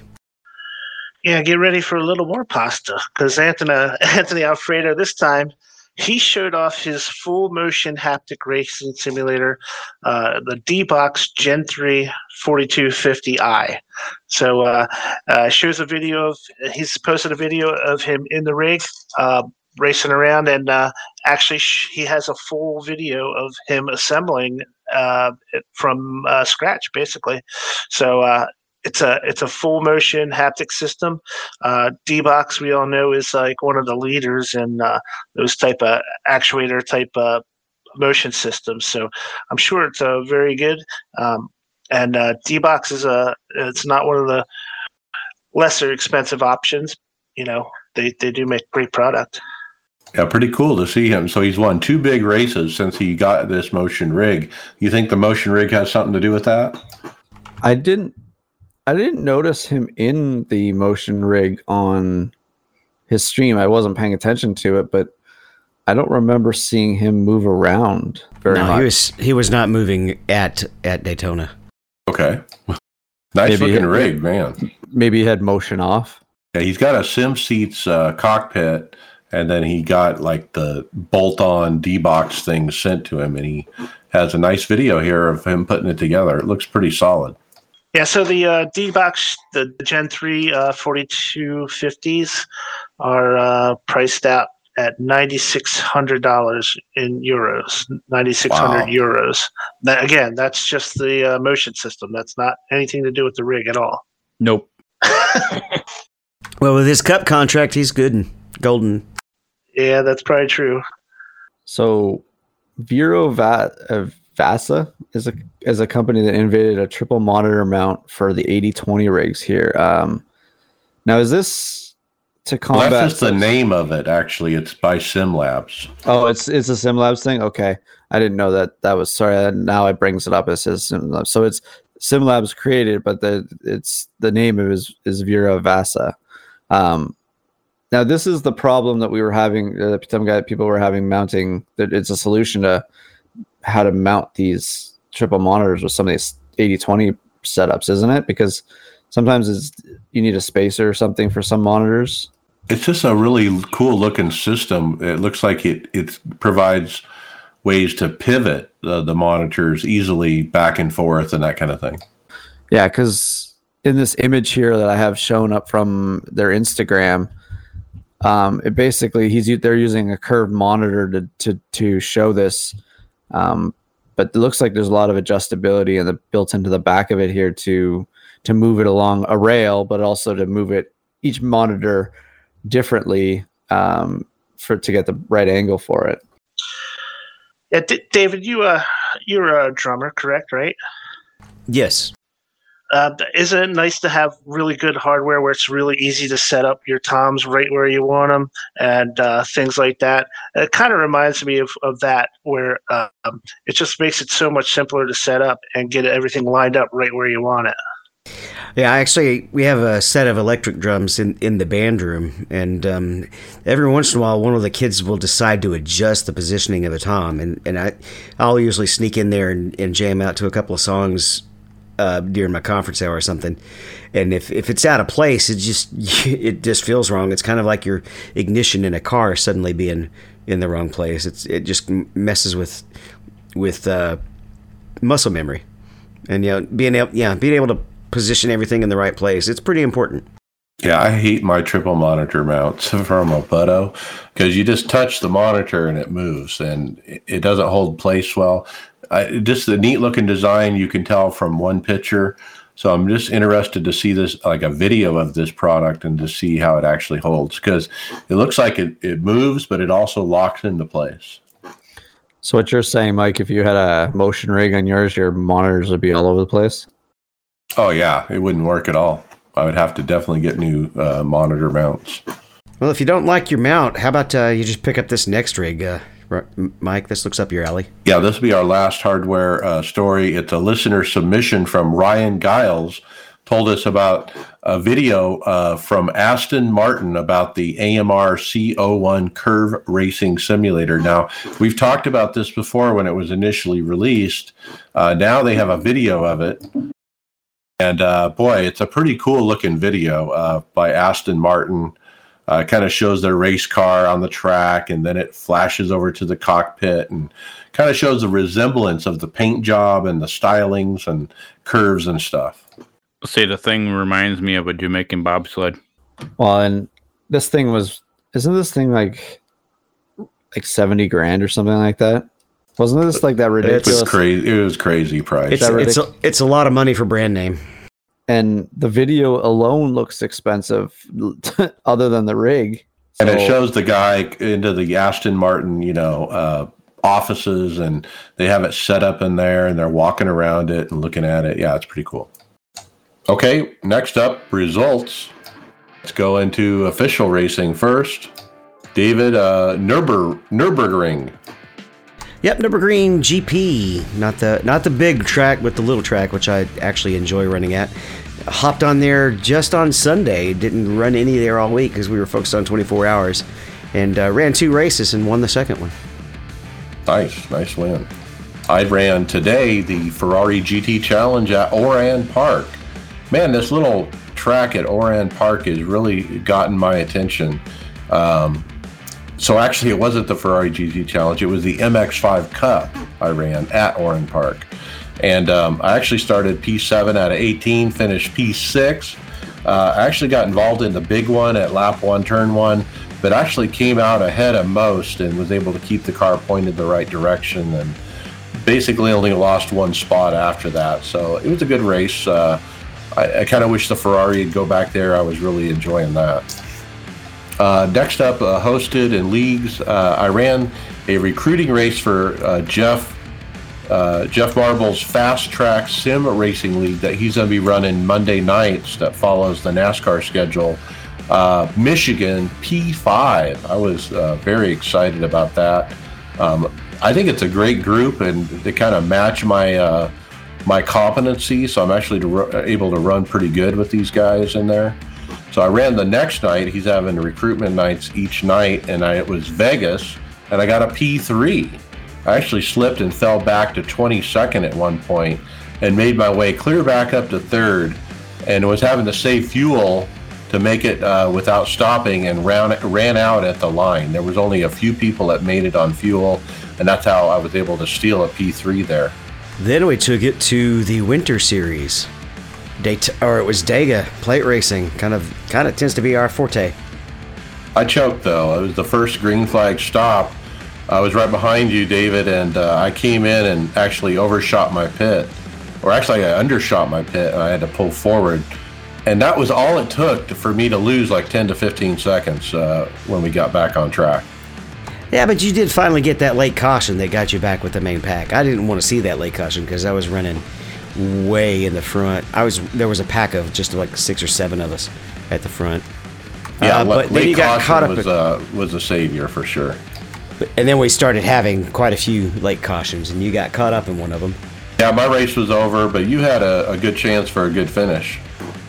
If the last caution had not come out, there had just been a wreck. I think it was actually Elliott and somebody got into each other, and I squeezed right between them and even got tapped just a little. And there were 4 cars just in front of me, but I was sucking up to them, and the yellow came out after we had already taken the white, and I think I would have been set up to have a huge run and blast by him, but what wasn't meant to be, but still kept it alive and took home my first P5 in this crazy tough league. And I'm actually I'm P4 without drop weeks and P5 now in the overall standings, just behind AJ Stravato and Christian Chandler. And boy, what a great group of guys. We were able to run 3 wide a lot without wrecking for the longest time. It was great. And didn't I tell you that it would run 3 wide for a good chunk, and it would be hard to even get towards the front? Yeah, with Tyler Hudson in there and Christian Chandler, those guys, they were definitely going to the outside with their buddies and making it work. So Brian, looks like you got to run at Charlotte in one of the ARCA series? Yeah, that was a Monday Night ARCA at OBRL. It was at Charlotte, and about lap 9 it was. Some cars got together coming out of turn 2. They crashed right in front of me. I went head first into one and just totally destroyed my car. I had like about 9 minutes of required repairs, which I did, and then I went back out on the track, and I wasn't very competitive, so I kind of called it a night at that point. I really wasn't going to advance my position at that point because I was just too many laps down to really do anything. So I just kind of called it a night at that point. I think that was the last. That should have been the last race before the playoff start for that series. So that's not going to really hurt my playoff chances. So I will make the playoffs for that series, and I'm looking forward to next Monday. Hopefully, we can do a lot better than that. Cool. We got a result in here for. I'm sorry. We got a result in here for Scales. Is that from the same night? It's in a weird place on the script. No, that was probably Sunday. He races Sunday mornings. All right, I'll get it in the right place. I was gonna say, Brian, you said you went head first. Now, being in a rig that moves, did you actually go head first? The way it moves?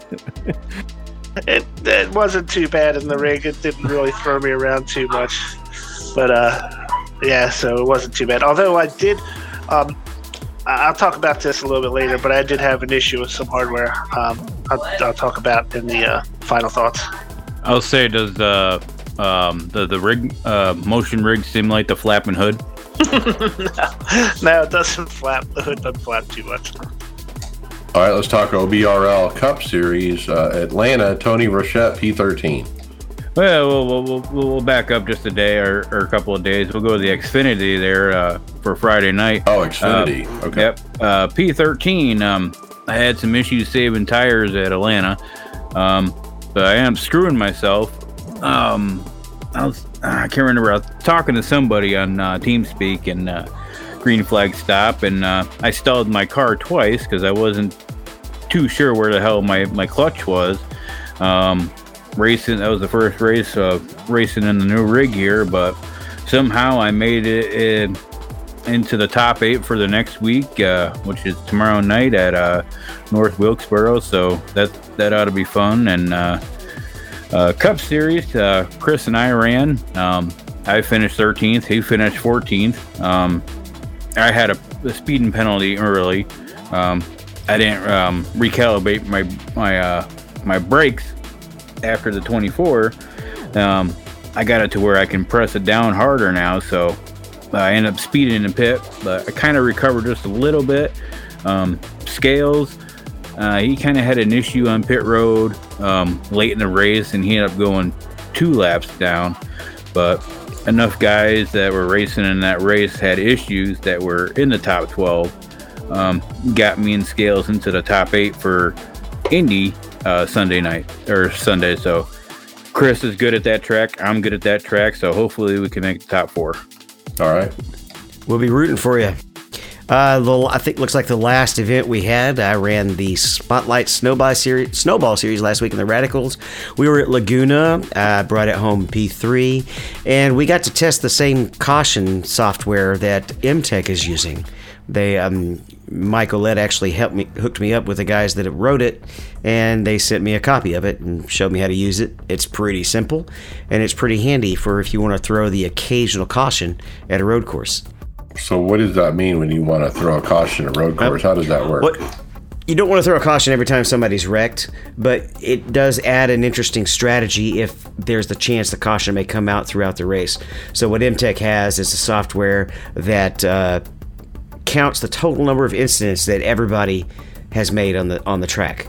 So every time anybody gets an off track or a wreck or whatever, it starts adding those up. And what you do is ahead of time, you pick a number that you want it to start flashing at you, and it'll start flashing at you, and then you just reach over to whatever you key you've got set for throw yellow, and you throw the yellow. And we ended up having, I think, 3 cautions in that Laguna race because we were all racking up 1Xs like crazy. We kind of guessed wrong on how many incidents we wanted to cap it at. So it gives you strategy. It gives a chance for the field to get bunched back up at road courses, which is usually a part of racing. That's the one part that's missing from road courses. But you don't want to be going, kind of like when we had our race at the silly race at the Speedway, you don't want to be going caution every 2 laps. So this gives a good balance of getting that strategy, but at the same time, not spending the whole race pace lapping. I was going to say that'd be definitely good something to try for our next fun race. Well, I've got it ready when we do it. That's pretty cool. Kind of randomize it, you know? Mm-hmm. You don't have to do the same number every time, especially if you're live adminning. You could say, okay, the first one's going to be 30 X's, and the next one's going to be 60 X's. You could completely pick it randomly. I like it. All right, let's jump to final thoughts. Brian McCubbin. 2 quick things real quick. I signed up for the Podium 500, the Podium Esports version of their Daytona 500. So that's next weekend with all their qualifying and all their heat races and last chance qualifiers before the main event on Sunday. So I'll give that a shot. You know, not expecting a whole lot, but it sounds like a good event and a good experience. So I'll try that. The other quick thing was, I was telling you about when I was racing the OVRL race on Monday, I had an issue. Well, one of my butt kicker LFEs actually fell off my rig. I took a look at it, and the bolt that clamps it to the rig actually broke. So I actually wound up emailing the company. It's like a little less than a year old. I emailed the company and they apologized, said they're going to send me a brand new unit. I'm going to return the old one. So just want to give Butt Kicker a shout out for good customer service. They're standing by their products, and so I'll get that new one and get that mounted back on. We need to get in there and spot for you during the Podium 500 and make sure you got the right support to win that race. Yeah, I appreciate it. That'd be great. I'll give you guys. I'll post when my times are and see how it goes. Are there still sign-ups for that yet, or is it done? No, I think it's still going on right up until the race day, I think. Yeah, get it, Greg. Get in there. I'm contemplating it just to get some time out on the track. Well, I work on the weekends, but I'm available in the evenings. But I'll see if I can spot for you guys if you're in it. No, Bobby ran it last year, and they ran into some kind of issue that left him not too happy with the admins. I don't remember exactly what it was. Yeah, I kind of recall that too, but I think they were aware of it and they were going to adjust. So we'll see how that goes. All right, David Hall, final thoughts? Once again, it was exciting and fun as heck to run behind Landon Castle and Anthony Alfredo, who's definitely one of the Cup drivers I'll be rooting for this year. He was our first Cup driver to come on the show, if you recall. Well, he wasn't a Cup driver at the time, but now he is. That was exciting. It was also exciting for our team to have such a good, clean finish. It may have been 33rd split, but there were 50 splits, and there were real racers in that split. Also, I'm looking forward to running the final race in the Snowball Series tonight, and I will be taking the green with a 15-point lead. So I might be celebrating my first iRacing League championship after tonight. We'll see. All right, get it. All right, Greg Hectus, final thoughts. I don't really do any much racing this week besides the 24. I've been busy doing a bunch of other things. But no, I got the qualifying coming up here for the Pro Invitation or the Ian Porsche Series for Canada here coming up over the next couple of weeks. So I'm gonna get out on the track and start putting some laps down for that and getting ready for that. So starts tomorrow. Is the first day of setting your time. So I hope to get in as much as I can and keep setting times at every point I can, just to see if I can get faster and faster to try and qualify for this series and hopefully run it. Okay, very good. Tony Rochette, final thoughts. I'm definitely enjoying this new 80/20 rig that I got from Track Racer. It actually took them a week to deliver it. Several boxes, but I got it all together, and I didn't have any missing pieces or anything like that. It's definitely a new experience and a better experience for me. I know this weekend I've been last few weeks I've been working really, really hard and a lot, but this weekend I'm going to try to put my base shakers on, and hopefully I can make it into a top 4 for the OBR World Race for either the Xfinity or the Cup race. So, but other than that, excited for NIS to start up in a few weeks, and let's get it. And you've experienced this, the seat compared to the pedals is just rock solid. There's no movement. How much has that helped? Oh, definitely helped. Like I said, I think my braking, one of my issues with road courses with my braking, and I think that's where how far my pedals were and my angle of my feet and everything else. With this rig, I can brake a lot smoother, and I actually might be running some more road mode stuff this year. Okay, well, enjoy the rig. All right, my final thoughts. Wow, Daytona was fun. I got my 3 hours in, and I had no wrecks, no incidents. I had a couple little 1Xs, just off, on the grass just a little bit, but it was an uneventful race for me, and that's what I wanted. So other than that, I'm ready for Daytona 500. I'm excited for it. I hope we can come up with a set. That's kind of a fear I have, that can we be competitive set-wise? But other than that, I think we're ready. So with that, we'll see you on the track later.